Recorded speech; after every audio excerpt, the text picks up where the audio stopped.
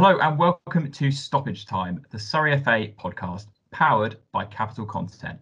Today, we're joined by a true leader in his field.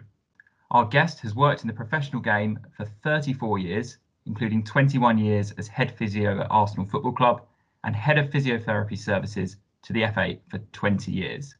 In that time, he's worked with some of the greatest players in the game, as Arsenal claimed 5 league titles and countless cup wins. He's also played a key role for England teams at 4 European Championships and 5 World Cups. It's a real honour to be joined today by Gary Lewin. Gary, thanks for joining us. Hello, James. Yeah, thank you for inviting me on. I mean, it's an impressive CV. I hope I got that right, and the right numbers of tournaments, etc. Yeah, the gist of it is right. I fortunately started in '96 when Glenn Hoddle became the manager. And although the first 12 years was part-time while I was still working at Arsenal, then when Fabio Capello came on board, he wanted full-time staff. So in 2008, I went full-time at the FA. And I left the FA in 2016. Managed to do 4 European Championships, 5 World Cups and the Olympics. So, yeah, I was very, very lucky. Yeah, I left the Olympics out of that. I mean, it's an incredible CV, really. So I guess in the last couple of years, you've sort of moved away from football as a whole. What have you been working on in that time?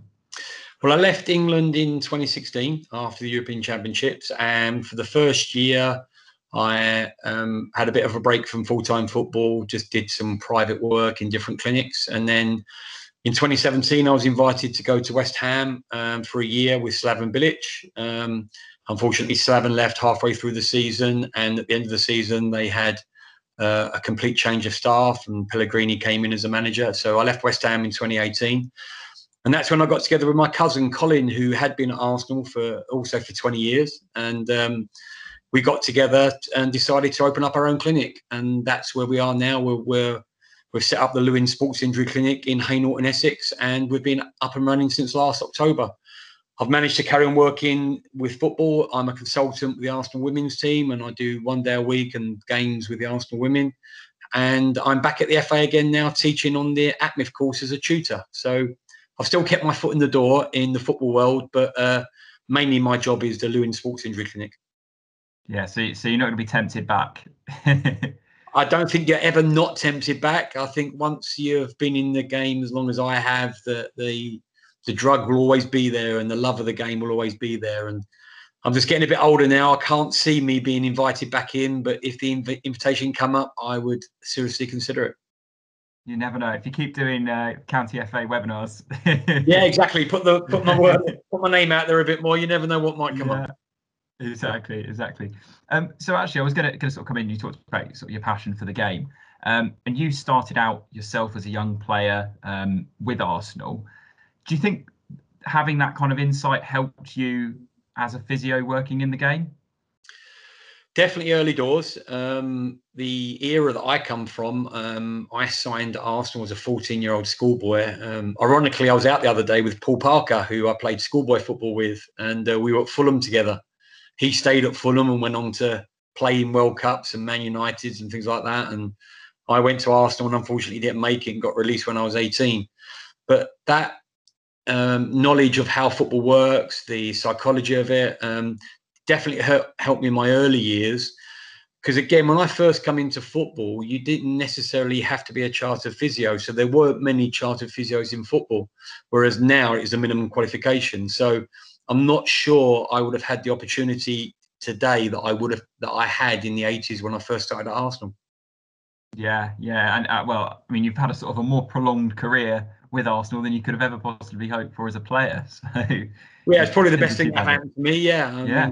I've been very, very fortunate. I've had some great experiences, some great times in football, worked with many, many incredible players and staff. And it's been a fantastic journey. And one, I still enjoy working in sports medicine and still enjoy working with the Arsenal women and teaching at the FA. So, yeah, I think once it's in your blood, it's there forever. Yeah, I can well imagine. Now, what I was going to ask you, you sort of touched on earlier about working with managers, and of course certain managers will come in and bring in their own staff. and maybe people sort of don't think of the medical teams as kind of moving around with that as well. You've worked with some very successful managers. How important is that relationship between yourself as a physio and the manager, and maybe have you dealt with those different personalities between them? Yeah, I mean, again, I'm just going to refer back to what I mentioned earlier about how much the game has changed. So, for example, when I was at Arsenal, we won the league in 1989 in that famous game at Anfield. George Graham was the full-time manager. Theo Foley, who unfortunately recently died, was the assistant manager. Tony Donnelly was the kit man, and I was the physio. We were the 4 full-time staff that worked with the team. Now you're talking about staffs of 25, 30 people working with the team. So in the early days, that relationship with the manager was crucial because it was a working relationship. He had to trust you. The players had to trust you. They had to trust your relationship with the manager. So that was crucial to the whole setup.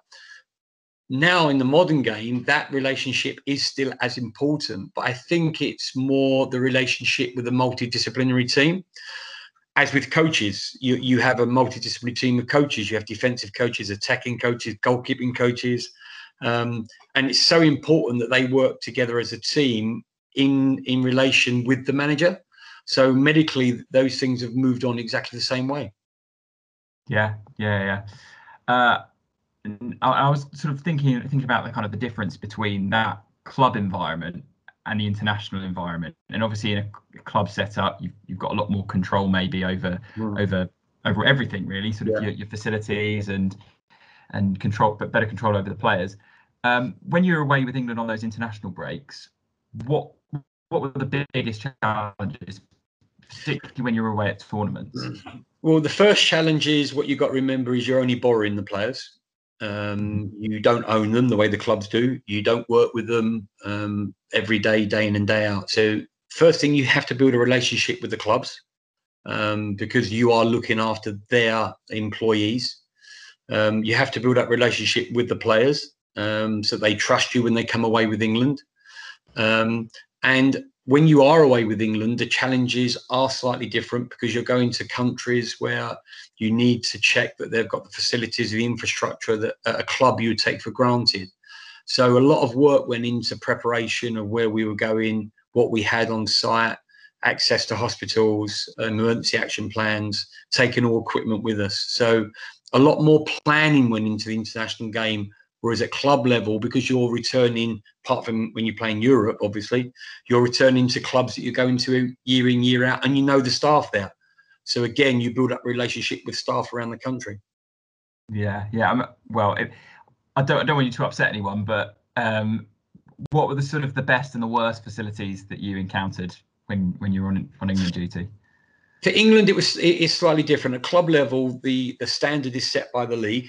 And all the criteria set by the league, so it was quite standardised across the board. When you went away internationally, you had many different aspects. What that became difficult, first of all, were facilities. So you would be living in a hotel, you would be staying close to, because basically you fly in, train the night before, play the game, and fly out.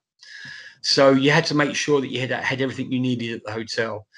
The variation in the qualities of hospitals. So if you were going to countries like Albania compared to Switzerland, in their own way, they were completely different, but of very high standards. And that's what you did in your preparation to make contact with hospitals, make contact with specialists. So if something ever went wrong and you had to take a player or staff to one of these facilities, then you know that they're going to be well looked after.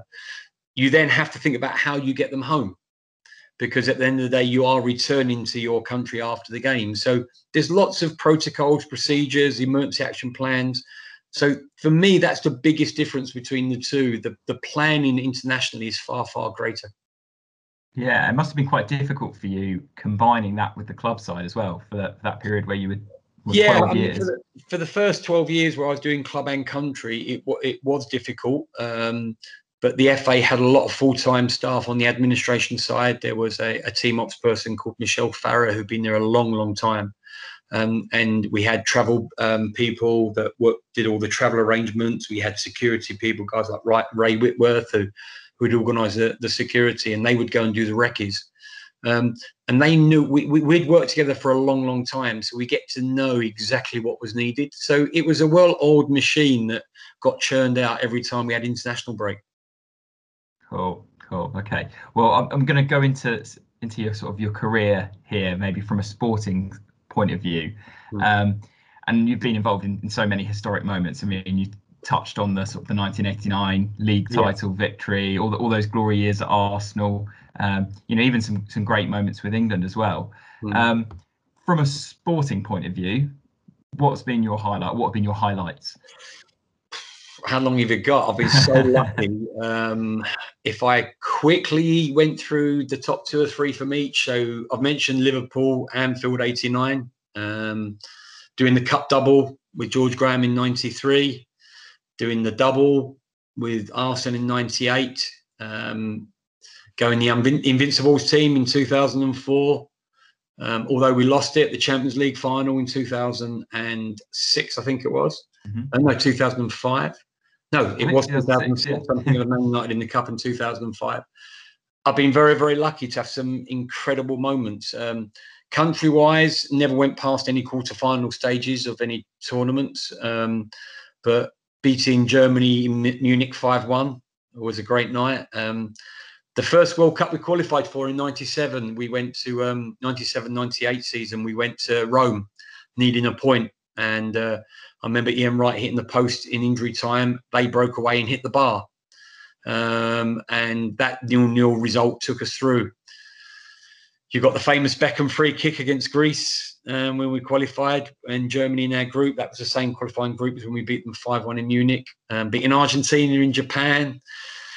So look, very, very lucky going to a World Cup in Brazil, although it ended very badly for me personally. Having a World Cup final in Brazil was a unique moment, iconic moment. So I've been so blessed and humbled by the opportunities I've had. Representing GB in the Olympics was a fantastic experience. So look, I've been so spoiled. It's incredible, but I've enjoyed every single minute of it. I managed to do 234 games, I think it was, for England. And the last one was as special as the first one. And I don't think you ever lose that representing your country. Yeah, I think that's a sort of a great pub quiz question. Which one man was involved in all these incredible sporting moments? I mean, really, sort of the last 25 years, those some of those amazing moments there. Yeah, it's brilliant. Sort of going back to the physio side of things, obviously you've been involved in the rehabilitation of many players in that time. So kind of professionally from that point of view, which success stories do you think you would say you're proudest of? Well, the profession that we work in, most of them you don't hear about. And so, for example, Michael Thomas scored the winning goal in the '89 game at Anfield in the 92nd minute. He actually injured his knee in our game 10 days before against Wimbledon, and we were working with him 24/7 leading up to the day before. And I took him for a fitness test the day before we went to Anfield. And I remember saying to George Graham, he's fit enough to start, but I don't think he'll finish, which shows you how much I know. Because he ends up scoring the winning goal. You remember the nasty moments, David Rocastle's of this world, when his airway got blocked, Sir John Terry when he got knocked out at the League Cup final in Cardiff, the Eduardo incident where he broke his leg at Birmingham. So you remember those kind of ones that get what we call front page, back page headlines.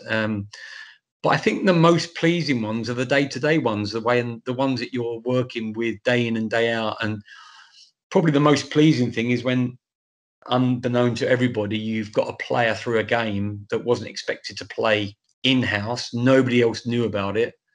And after the game, the player just comes and says, thank you. And you get very humbled and you get a lot of satisfaction despite nobody knowing that actually this occurred. So I think that's why you do the job. You enjoy the competition, you enjoy the sport, you enjoy the camaraderie you have with all the players, and when you're with them the way we are at that level, you become a family. And even to this day, you'll bump into players that you worked with 15, 20 years ago, and it's as though you've never been apart, and you're just best friends for life, really. And I think that's the side of the job that nobody ever sees or appreciates, but you do become a family. Yeah, I think that's a really interesting point you make, is that probably the sign of you doing a really good job is when everything's kind of running to plan and no one hears about any of these knocks. Yeah, I mean, obviously a bugbear of medical staff is people judge how good or bad we are by the number of injuries we have. Mm-hmm. But it's not the medical team that get them injured. The way you should be judged is how you get them back from injury and the timescales. Now, unfortunately, at the moment, the Premier League don't do an audit of injury. I've harped on this for years. When I was at the FA, myself and Dr. Beasley, we tried to get something going with the Premier League to audit the number of injuries, the types of injuries, and more importantly, the recovery from injury. So there is no set audits. Everything you read is hearsay, and there are companies that do stats, but they're taken from reports in newspapers. They're not statisticians working from a official audit. So you can get frustrated and sidetracked by the number of injuries that a team have. That doesn't mean they've got a poor medical team. As I said before, it's not the medical team that get them injured. Yeah, and I guess as well, in the period that you've been working, the quality of the pitch is improving so much. That must have made a huge difference. Everything's improved. The quality of pitches, the standard of player. They're now athletes. The standard of training, the sports science that goes into the training, the psychology that goes into it, the nutrition, the diagnostic techniques that we use now. When I first started, we could only use X-rays, but now we've got MRIs, CTs, we've got open MRIs, you've got bone isotopic scans, you've got ultrasound scans. So that the sciences are far greater when it comes to medicine and coaching. Coaches now are much more well educated in the sports science of things. So preparation, loading during training, the use of GPS, positional play. The whole sport has become much more scientific. Yeah, well, obviously Wenger was kind of one of the proponents of that, wasn't he? So must have been. Was the change quite radical when he came in? From your yes, it was. I mean, he changed a lot of things, but the one thing I think he changed more than anything was people's attitudes towards training. I mean, the culture up to before I worked with Arsenal was, as long as you played well on a Saturday and were able to play on a Saturday, what you did during the week wasn't quite so important. Whereas Arsenal's philosophy is you train the way you play, you prepare properly for the game, and that includes intense training sessions, preparation, good sleeping patterns, good nutrition. And I think that's the side of the game that he brought more than anything else, in that players realized how important training became. And I think nowadays, if you don't train the way you play, you won't succeed. Yeah, and I think that's sort of good advice at every level of the game, really, because I think it has filtered through right the way down. I mean, the way sort of non-league football these days is played, and the way that the players train now, it's different, probably even than sort of 5 years ago, probably. It's going through everything. I think non-league football. I mean, in the last couple of years, I've been involved quite heavily with Woking, because I know the guys over there quite well, and the level of preparation that goes into non-league football is stepping up year on year.